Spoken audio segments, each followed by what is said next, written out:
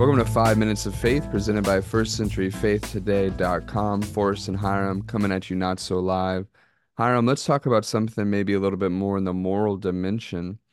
Obviously, last 10 years or so, there's been an increase in the whole LGBTQ plus landscape and the celebration and popularity of certain things like homosexuality and transgenderism. I know those are hard to group together, but what are some principles maybe for Christians who are just trying to navigate the world the way it is today, but also in a way that can hopefully shine our light and also share the gospel with those who may be involved in that lifestyle?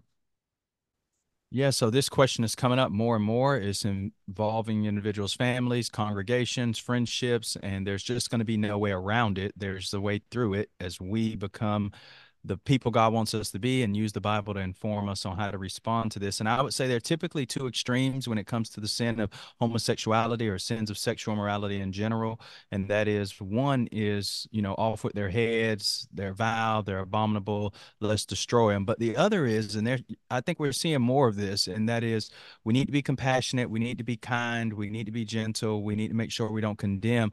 And while there isn't this out and out acceptance, we can kind of soften our response to the sin. And I think we need to be careful about that. So I think the biblical responses are found throughout the New Testament and how Jesus interacted with people that were in sin. And Jesus was sinless and we're not, but we can learn a lot from the way he treated people.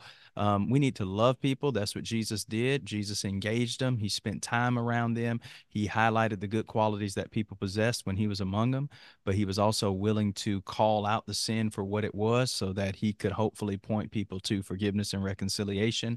And then when people did repent, he made sure to note it and didn't have them on any kind of spiritual probation. In Romans chapter 1, verses 26 and 27, Paul does call homosexuality vile affection, and a Christian needs to be able to say that without apologizing for it. And then in First Corinthians 6, 9 through 10, he says people that practice those sorts of sins, and he basically lumps them together with a host of other deeds of unrighteousness. He says you can't enter the kingdom of God if you practice those things. The interesting thing is in verse 11 of First Corinthians 6, Paul says, and such were some of you, but you were washed, sanctified, justified in the name of the Lord Jesus and by the Spirit of our God. And most times people pick up on that and they say, see, people can change. And I think that's true. First Corinthians 6, 9 through 11 teaches that. But here's the other thing to appreciate. Paul says, and such were some of you, you were washed, sanctified, and justified in the name of the Lord Jesus and by the Spirit of our God. That also tells you something about Paul.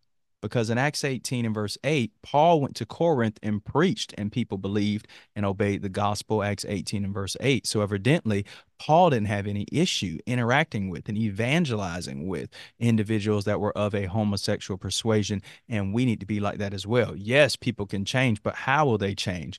Paul said, I was a father in the gospel to you. I taught you, I interacted with you.